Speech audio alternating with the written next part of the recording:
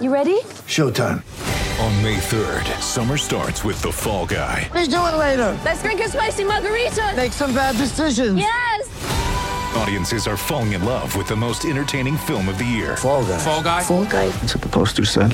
See Ryan Gosling and Emily Blunt in the movie critics say exists to make you happy. Trying to make it out? Nope. Because I don't either. It's not what I'm into right now. What are you into? Talking. Yeah. The Fall Guy. Only in theaters May 3rd. Rated PG-13.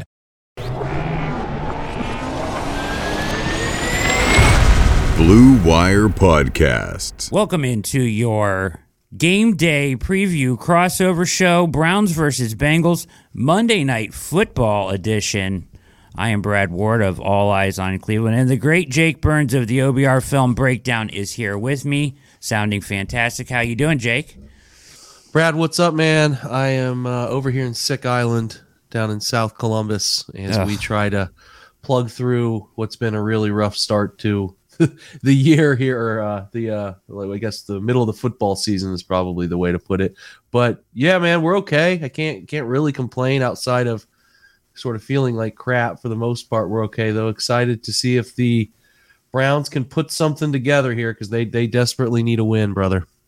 Yeah, it's sorry to hear it, brother. It's tough, sick children. It's a war. It's a battle zone. I know. So I feel for you, brother, and thanks for powering through here for our game day show. No problem. Listen, we got to talk first, Brad, off the rip, man. Welcome. We got to make it, podcast official here as we welcome you to the OBR. We couldn't be more excited to have you on staff, writing for us, joining shows, doing all that stuff that comes with a role at the OBR, and we couldn't be happier to just have you personally, man. We're big fans and pretty pumped to make it work together.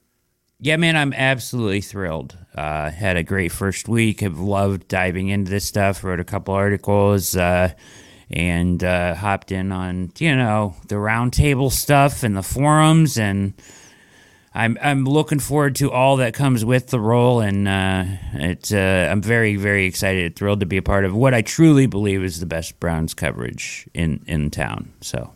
Anyway, we appreciate it, man. We appreciate you being here. So let's get this show on the roll. What do you say? Let's do it. Halloween, we've been waiting for this one, right? A lot of people have. I'm sure people with tickets, this one should be a blast. Halloween, Monday Night Football, the bright lights, right? You're going to get pretty decent weather. It looks like 63 degrees, at least warm. 24%, I've seen some places, is what the most recent First Energy Stadium precipitation forecast looks like. 24% chance of rain at kickoff, moves somewhere near 30 during the game. So there's a chance of rain, right? What's that, about 1/4 the chance of rain? 6 to 10 mile per hour winds, which is pretty mild for First Energy Stadium. Yeah, you can't really ask for better weather at all right now across the state. I mean, I know there's playoff games going on in high school football, and to be in the first or second week of the playoffs and have some temperatures that are up in the 60s, like it's I've seen some days wild. In the 70s. So we got our last little sprint here of really good weather, so got to take advantage of it. Yeah, good stuff there. I hope as long as the rain holds up, and maybe the rain helps us. I don't know. Little rain could make it fun. People are not going to care. People are going to be. It should be a raucous atmosphere as far as I'm concerned up there. Halloween. They're ready to be happy, Brad. I think that raucous atmosphere can go one of two ways. If they don't show up and they play poorly, there'll be a bunch of fans ready to pounce and be extremely negative. And if they do show up well and ready to play and put together a good performance, you're right. It'll be a sauced-up crowd, right? People getting off work, able to drink up until the 8 o'clock kickoff. It could be really rowdy. You don't get a ton of these primetime games in Cleveland, especially not Monday night variety. So people love these, and it should be a good crowd. It should be wild. You're right. It could turn bad, but I'm not going to let my mind go there. I think it's going to be wild, crazy, fun, and hopefully it doesn't turn. But it certainly has the potential to. You're right. For sure. We don't want it to, put it that way, but we have to always be prepared for that frustrating outcome. But let's preview this thing as if it's not going to happen that way. I'm more than happy to do so. Let's do it. All right. Bengals lead the all-time series 51-46, although the Browns have won the last 4, which lines up as such. Joe Burrow yet to win versus the Cleveland Browns, and Stefanski yet to lose versus the Cincinnati Bengals, Jake. Yeah, this is a good time for them to keep that record rolling, right? They haven't had any of these runs, as far as I know off the top of my head, haven't had a run like this against anybody else, especially not in the division. So it would be a good time. I know Cincinnati's very well aware of it, and they have talked about it this week in some of their get-togethers with the media. So Joe Burrow, who is winless against the Browns, is, again, like we said, well aware of his winless streak here. So they feel the pressure up there to get a win against Cleveland, and they know they need to keep pace with Baltimore too. So it's not, even though there's a big injury on their side that's going to impact their offense, and I know we're going to talk about that a little bit later, but there's Cincinnati should be hyper-focused, ready to go, and ready to break some trends they've had against Cleveland that they're not all too fond of. Yeah, for sure. We'll get into that significance of all that later. I've been pointing a lot towards that Week 9 game last year, right? I think everybody should be referencing what happened in that game sort of a little bit, or recalling that, or calling to that for your guidelines here a little bit as a little bit of a blueprint for success. But we'll get into that in the keys here. Monday Night Football is broadcast on ESPN, which means Joe Buck, Troy Aikman, and Lisa Salters on the sideline. I did want to throw in here, Jake, there is a Manning cast. I know a lot of people are fans of the Manning cast. I don't know if you are. Are you a fan of the Manning cast, Jake? I tuned into them originally, but not much lately. I mean, I feel like I'm always working Mondays more during these games, and the game's just kind of silently on TV. Yeah. So not worked a ton of those, but I mean, the Mannings are great people. They seem like they're hilarious when they do these shows. So I certainly don't blame anybody for tuning in, but it'll be interesting to see what they have to say about Cleveland. I think if I recall last year, they were really harsh on the Browns in that Monday Night Football game late in the year, the meaningless Monday night game with Pittsburgh, for not running Chubb more than they did. And I thought that was really a strange sort of thing, because it was a meaningless game, and why would they run Nick a ton in a meaningless game? So I just, in a neutral situation and what's gone on this year, I'll just be paying a little bit of attention to what they have to say. Yeah. I have their guest list. They have Jon Stewart, Michael Strahan, Josh Allen, who's playing right now on tomorrow night, and Michael Irvin will be the Manning cast guests tomorrow night. They had President Obama and Bill Burr, and they had a wild Vince Vaughn on last week, which was kind of fun. So funny guys. So it looks like Josh Allen will be in a pretty good mood based on how they're trending right here now, dominating the Green Bay Packers. All right, let's swing towards our prop bets here, Jake. What are we looking at this week as far as numbers go? Yeah, I always like to look at, let's do this. So things that are going to be different, I guess some things that we've hit on a little bit of late, which is tied to Harrison Bryant, has been a nice play because he's usually got a low catch number and he's got a low, yards tied to that catch number. So he's been a fun play, but they can't do that. You know why they can't do that? Because David Njoku's out, and with Njoku out, that means there's going to be more pressure obviously on Bryant, so we'll see sort of what they end up putting his total at for this one. But I know Nick Chubb has also been an interesting one to pick up a couple screen yards, but I think we saw before Amari Cooper's at 54.5, and I feel pretty good about that number for him. Yeah. So that one feels good. The Bengals are going to be weird without Jamar Chase, because how much does that flood targets to T. Higgins and Tyler Boyd, right? So that one's a bit of an interesting one. What's the over-under in total line sitting at right now before this one? I apologize. I did not hit that. That is my bad. It is the over-under. Actually, I don't have that, but the spread is 3. Let me find the over-under here real quick for us. So even though Cleveland's 2-5, they still see them as a very neutral play. Yes. A very neutral play. And I'll get that over-under here while we're talking. But, yeah, I like the one I think that's interesting, because I don't think the Bengals will change their offense much. No Jamar Chase. So I think that kind of throws Mike Thomas into a lot of snaps. They got him at a 2.5 catch over-under. I kind of like that one. Yeah, I think that's probably a guy who's going to get some solo coverage. That one feels about right. What's the Mixon rush number? Let me see here. Well, we've got, let's do this. Boyd is 62.5 over under. Higgins is 73.5. Those are tough numbers to figure out, right? Mixon, total receiving yards, 23.5. I can't find a rushing number right now, of course, when I need it. Let's see here. I feel like Mixon would be a pretty good play, just simply because,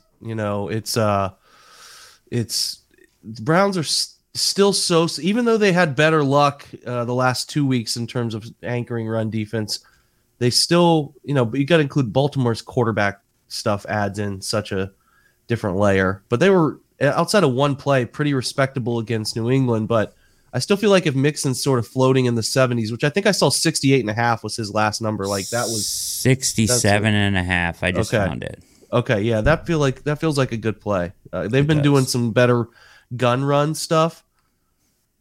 So I feel like their gun run stuff is a chance to be pretty successful in this one. So I'll be pretty tuned into that one if I were a betting man. But yeah, that's probably about all we got. There's some touchdown score stuff, right?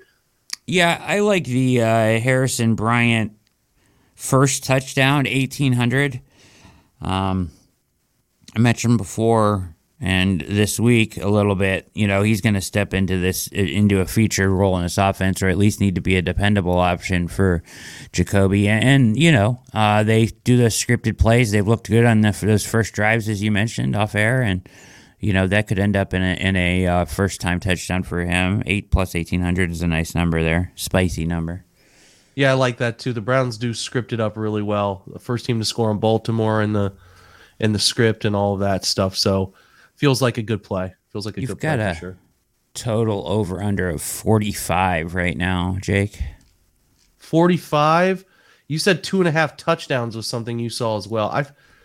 Total touchdowns, 2.5. Yeah. That's weird. I kind of feel like they're gonna. Yeah, I would take that over. We're probably getting too out in the weeds as non-professional gamblers here, but I do feel like that's a pretty good play. Yeah, over 2.5 touchdowns, I feel good. I like that one too a lot, and man, Bills are just doing whatever they want right now. Okay, story of their season so far. Yeah, seriously. Kareem Hunt. This is a weird one. Last touchdown, plus 1150. The reason I like it, Jake, is he is often in the 2-minute drill. So if the Browns are down a score, you're going down. Maybe you get that. That's worth a shot in the dark. Maybe. Yeah, I like that one too. That's a good play. All right. Well, as you know how we do it, like we always do about this time here on our crossover. This is a Monday Night Football crossover game day edition. All eyes on Cleveland, the OBR film breakdown. We'll hit our 3 keys to victory right after this short break. Get ready for the greatest roast of all time, the Roast of Tom Brady, a Netflix live event happening May 5th. Hosted by Kevin Hart, the 7-time world champion gets his cleats held to the fire by famous friends and frenemies on an unforgettable night where everything is fair game. Tune in on May 5th at 5 p.m. Pacific time for the Roast of Tom Brady, live only on Netflix. And we are back here getting you ready for Monday Night Football. This is Brad Ward of All Eyes on Cleveland. Jake Burns, the great Jake Burns of the OBR Film Breakdown, is with me. 3 keys to victory, Jake. Do you want moi to start here? Yeah, let's have you kick off, and then I'll be ready to jump in with some of mine as well. Yeah, we'll feel our way through this here. I am going to go with, first and foremost, last year, Week 9, 41-16 win. The Browns did some different things with pressures. They dialed up some nickel pressures. Troy Hill got home with 2 sacks. I think that's something that obviously they're going to have to do because they are not organically getting home very often with their front 4. So if that continues, I think that Joe Woods should be ready to do some different things, some blitzes from different directions, show left, go right, show right, go left, that sort of thing, and make you've got to do what you can to get Burrow off his spot and keep him out of any sort of a rhythm, because he will torch you if he gets in a rhythm. Yeah, this year they've blitzed. They've blitzed plenty, in my opinion, compared to their peers, but the blitzes are very vanilla. They're very predictable. They very rarely jack up the protection of the opposing team in terms of they know that they're going to react this way to a pressure look, right? And they're able to kind of use a different look to throw them off and blitz people from different angles. And it would be really nice to see the opposing offensive line confused a couple times by a blitz so that the quarterback can't get rid of the football super early. So that's kind of where I sit on the blitz stuff. I want them to do it, but I don't want them to do it in a way that is not purposeful and not useful. And I just think sometimes they've done that this year, and it's been a detriment. Yeah, they've got to disguise it, get more exotic with it, right? Like, scheme it up a little bit. Like like, oh, we're just going to bring an extra guy, right? And very predictable stuff. Like, it needs to be different. You have to make him think. You have to make Joe think. You have to make the offensive line get off balance a little bit. This is something that you just have to do against this offense, in my opinion. Agreed. I mean, you have to. If you let Joe just feel comfortable, and I know their offensive line has struggled as people thought that, oh, they improved Lyle Collins, they brought in some other names along the interior, they're just going to be better. Well, not really. It's dictated by quarterback play, and Joe is not the most hasty at getting rid of the football, so they haven't been that much better. But can you make, whenever Burrow makes a mistake or they hold on to the football too long or whatever it is, can you make them actually pay, right? That's the thing that they have to do, is make those guys pay for those mistakes. So that's certainly going to be where I'm interested. I know you will be interested. And the Browns have had such hard luck, man, about some of this stuff where they just haven't been able to, take advantage of either a coverage bust or whatever from the other team. The mistakes their opponents are making are being less, impacting the outcome less than the mistakes the Browns are making. So we'll see if they're able to flip the script on that. I think they're due.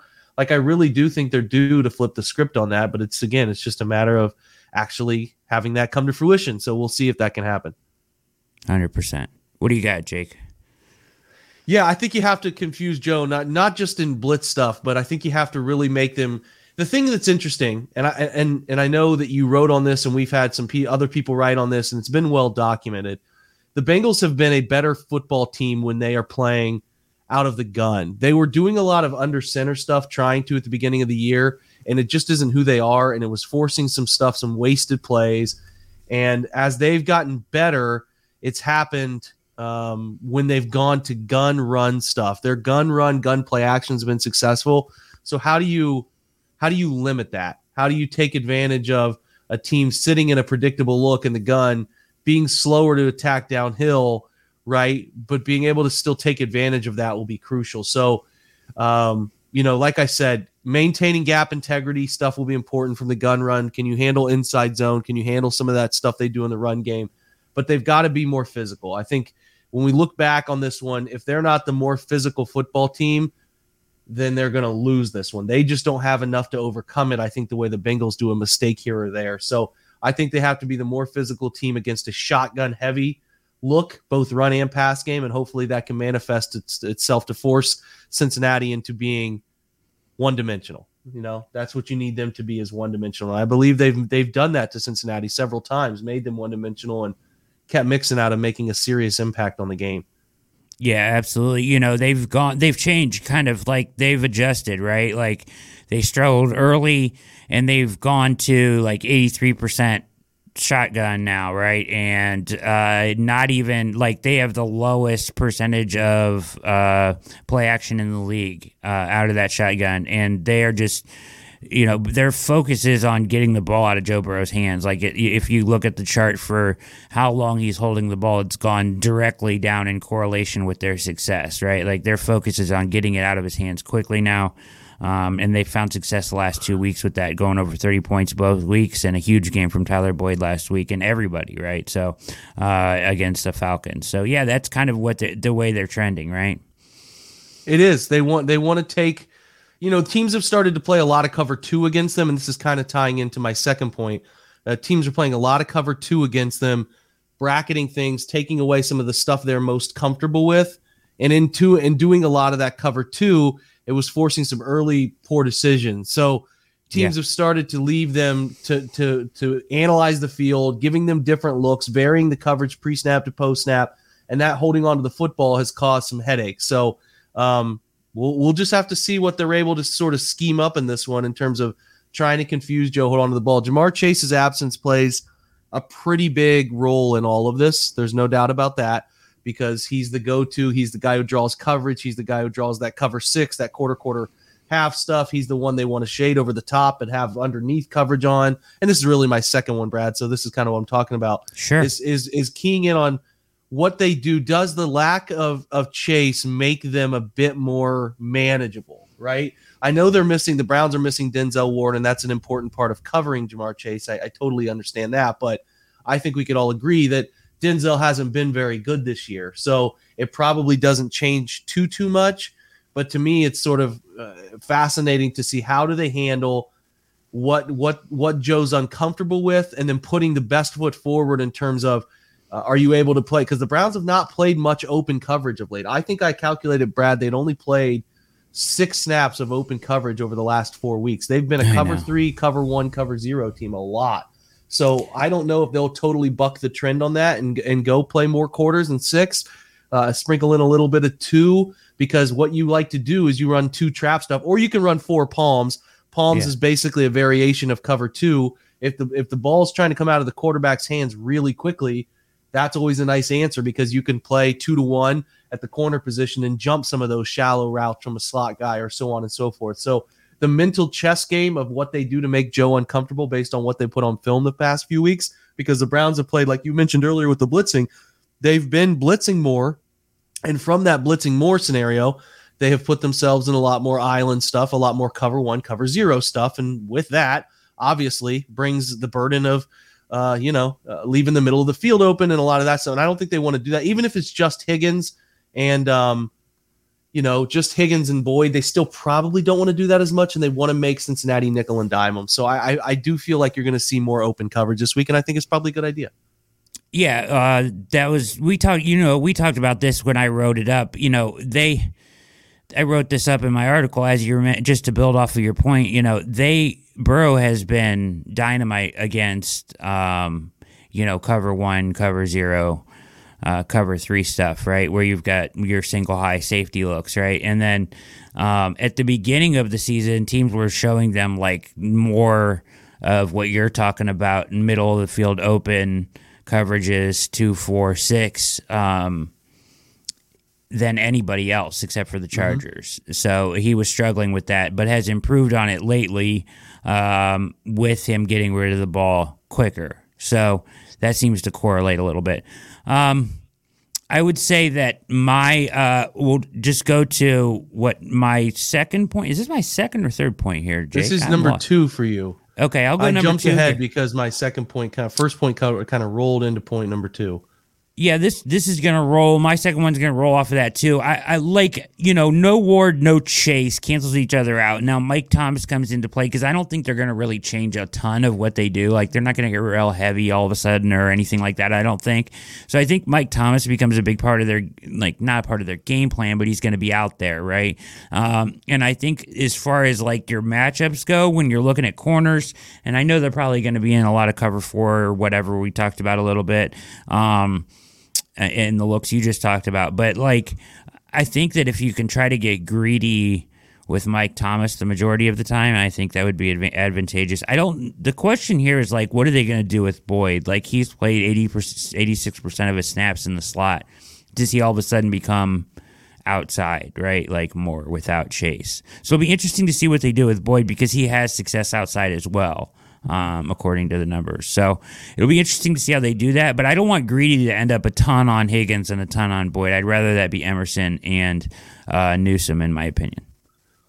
Yeah, I think you're right. I think there's an interesting level to exploration in this one early when the Bengals have the football. I think there's a lot of predictability that will carry into Cleveland's offense versus Bengals defense, but the adjustment to what the Bengals have struggled with versus what the Bengals bring into this game and how the Browns have been playing lately in terms of the coverage looks, but also the absence of Jamar Chase is so damning to what they do. So how do they play differently? Will be a really interesting wrinkle. And to me, I know this is a lame one, but I've talked about it so often that like the way you have to hit the script on this, the thing we've talked about all year, you have to, in my opinion, go with the formula. It's got to be a run-dominated game. Browns have to have 15 more minutes of clock, have to have turnovers at a 0, and if they want to win, turnovers at 0, 10 to 15 minutes more clock, and 12 to 15 more plays. That's what they have to do. If they don't play the game that way, they could win because they could hit some big unexpected plays or something of that sort. But like, I think that formula has to be in place for them to win this game. Even again, down Jamar, I think it's going to be paramount for them to play it that way. They have to hit that formula, and they've lost games they've hit that formula, so it's not a guaranteed win. But if you want to have a chance in this one, they have to hit the formula that we've seen them have the best success rate with.